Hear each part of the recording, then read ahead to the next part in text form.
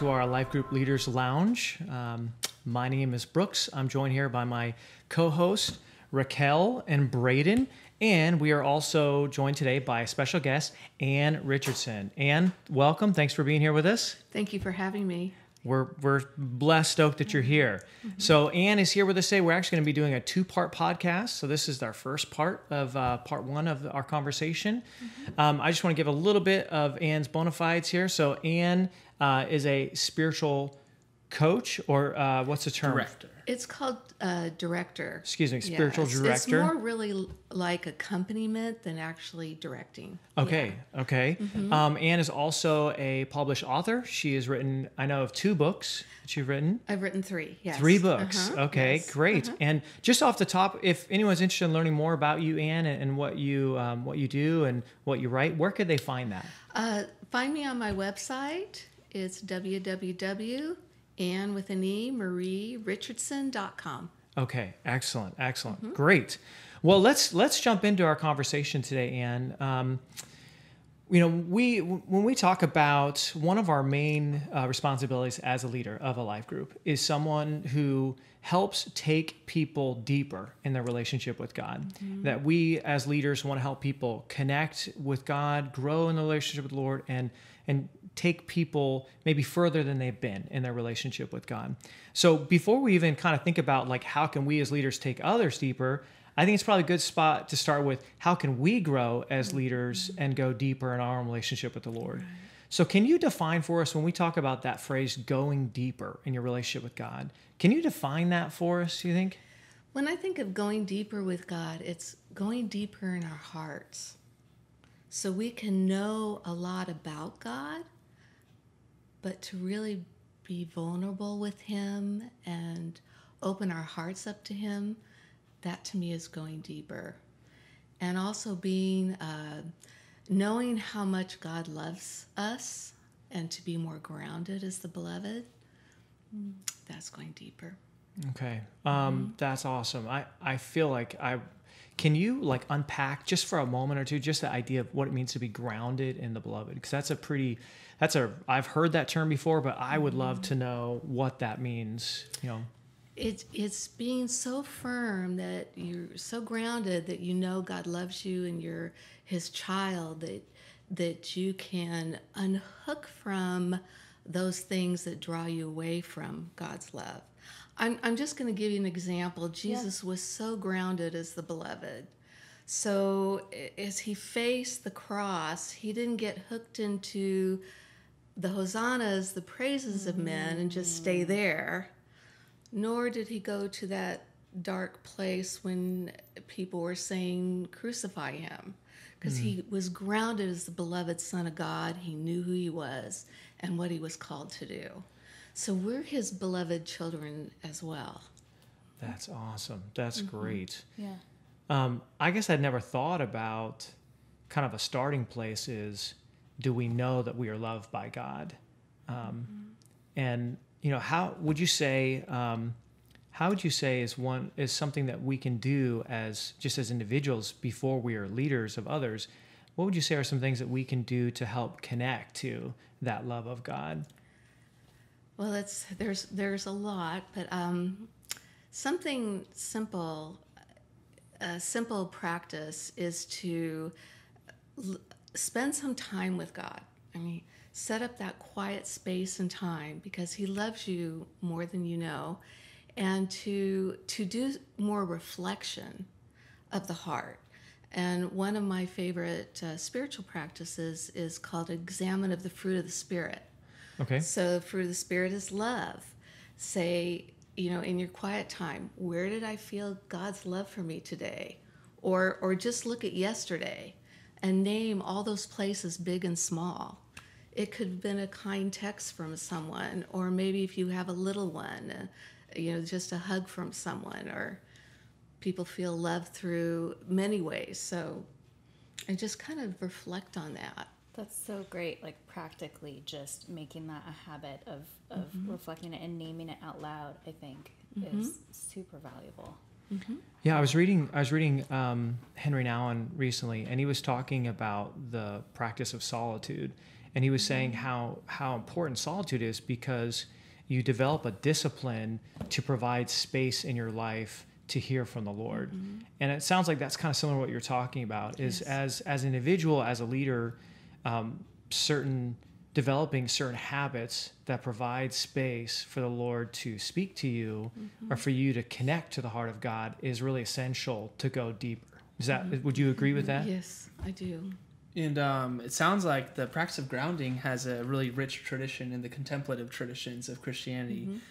Would you say that you've been influenced by some great Christian leaders in that Yes, area? I have. Oh, Yes, cool. I have. Are there any in particular Yes. you want to throw out? Well, Henry Nouwen, Yeah. Dallas Willard, David Benner. Those are some of my That's favorites. awesome. Yeah. When you mentioned something, I want to go back to something you mentioned a little bit ago. You were talking about going from the head of what you know about God to the heart of experiencing and knowing the love of God in your heart. So the distance between the head and the heart sometimes can be very great, So how would you say, as an individual, we can kind of go from having a knowledge of God, knowing about God, almost like like Job at the end of Job, where he talks about how, I had heard of you, and then to that idea of like, but now I know you, that difference, that distance that's there. What would you say are some ways that you've seen and you've helped other people kind of bridge that gap? Well, one is just what you said exactly, is to set some time just to be alone with God and to be reflective. I mean, we're so busy in our world today. There's a lot of busyness, and I just encourage people, put the phone down, close the door. I have my own room at home, and I close the door and say, don't interrupt unless it's a 911. I'm talking to my Lord, and just talk to him as you would a friend. That's what I do. I just talk to God as I would a friend, and what's ever on my heart, even those things that are troubling me, I can talk about it with him, and he hears me.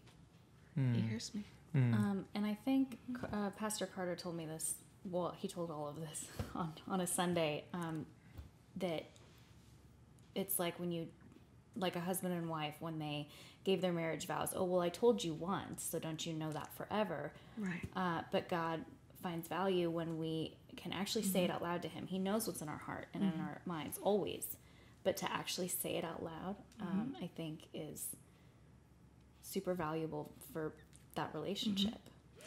Yes, and I love that example, because you can, as a husband and a wife, you can know a lot about each other, like where were you born, where'd you go to school, who's your favorite teacher, but to have those real heart-to-heart conversations, it brings you closer and more intimate. And I feel like we're just peppering you with questions here. So when you were talking about, I think one word that stood out so far to me is like being reflective.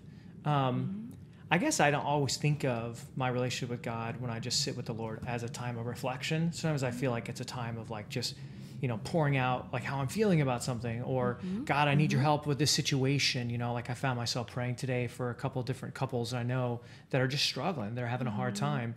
And I feel like sometimes my whole time with God is like filled with, either requests or trying to learn cognitively new things about him.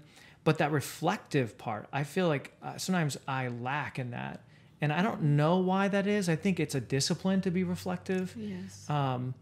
I think it takes time. Why do you think that's not necessarily like I think that's part of what she's saying, is that we're so busy. Our mentality is so busy. We're constantly adding things in, and like your time with God, you have a checklist sometimes. And I think that's what Anne was. I think that's what you're saying. That's what I took from it. Yes, and a practical way is just it's a discipline, but do an examine. Like take the fruit of the Spirit. Take a fruit. Where did I feel joy yesterday? Where did I feel God's joy for me? And name those things, and then invite him in, sit there and express gratitude. And just thank you for the joy I had, even big and small. Again, it could be, like I said, a kind hello, or a piece of dark chocolate, or a love from your pet. It could be so many things that bring you joy. That's God's gift to you, and to sit in that. Now, a challenge is, when you're ready, is to say, what blocked my joy?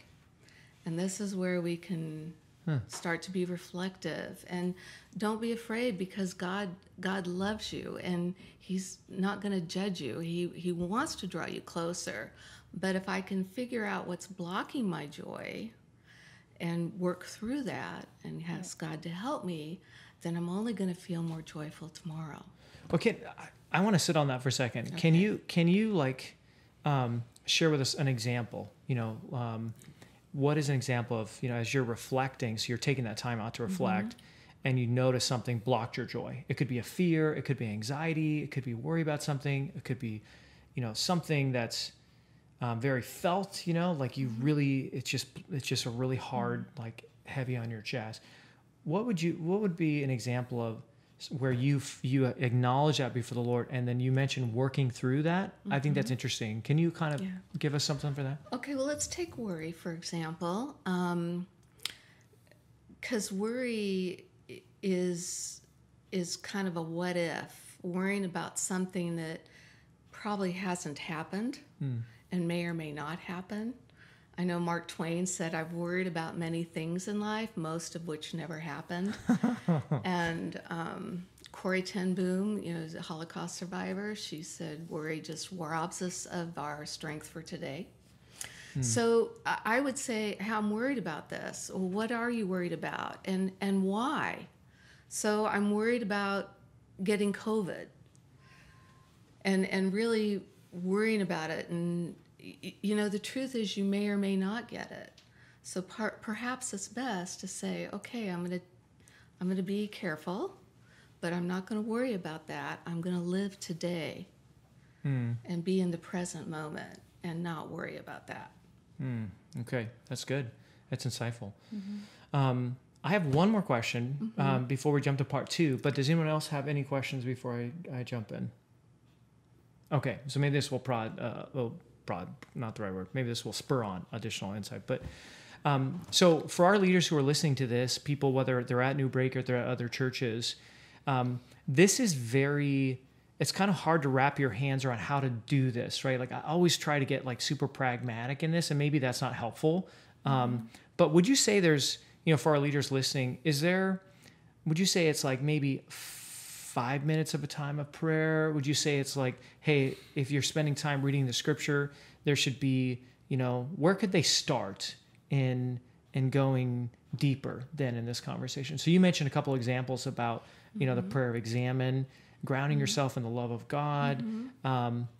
Would you say, for our leaders who are listening, is there something that they can start with, like today, if they're driving in their car listening to this? Is it just turn off the music and spend 5 minutes just examining what's on your heart? Like, I don't know if that makes sense. It does make sense. I think it's great if you can start with 5 minutes. I'm gonna say maybe 10. Try to give it a little bit more time. I like finding a quiet place in the home, but the car works fine too. Wherever you can do that, and spend some time reflecting. You mentioned the scripture. Another possibility or practice is called Lectio Divina, and it's just reading the scripture out loud. Now, it's going to be hard to do this when you're driving, but you could take the scripture you're already doing in your sermon-based groups, or if you're doing a study, and start your group together and take 10 minutes and say, I'm going to read the scripture to you very slowly, really slowing down, asking people to close their eyes and to listen. And the first time you say to yourself, what word or phrase is jumping out at me? And then the leader reads it a second time, very slowly. And this time you say, what does that word or phrase mean to me? And then the third time you're asking God, what is your invitation for me with this? In the meantime, take it very slow. Like, give it 10 minutes, because it takes time to listen. I do this too. I want to talk to God, but just to okay, now it's time to Now it's time to listen. Yeah. That's sweet. So, And if I can just ask one tip to this, because I actually love contemplative practices, I think it's helpful because you need such attention to actually practically do this, or else you're going to be distracted. Only like turn your phone on airplane mode, but set an alarm. Sorry, not a timer, an alarm. That way, if you only have 10 minutes because you have to pick up the kids or whatever you have to go to, you can commit to being so present that 10 minutes. But your alarm will tell you when the time's up. Right. You won't have to be checking your phone in the midst of it. Like, wait, how much time do I have left? Set an alarm. That's good. that's a good. great idea. That's good. Yes.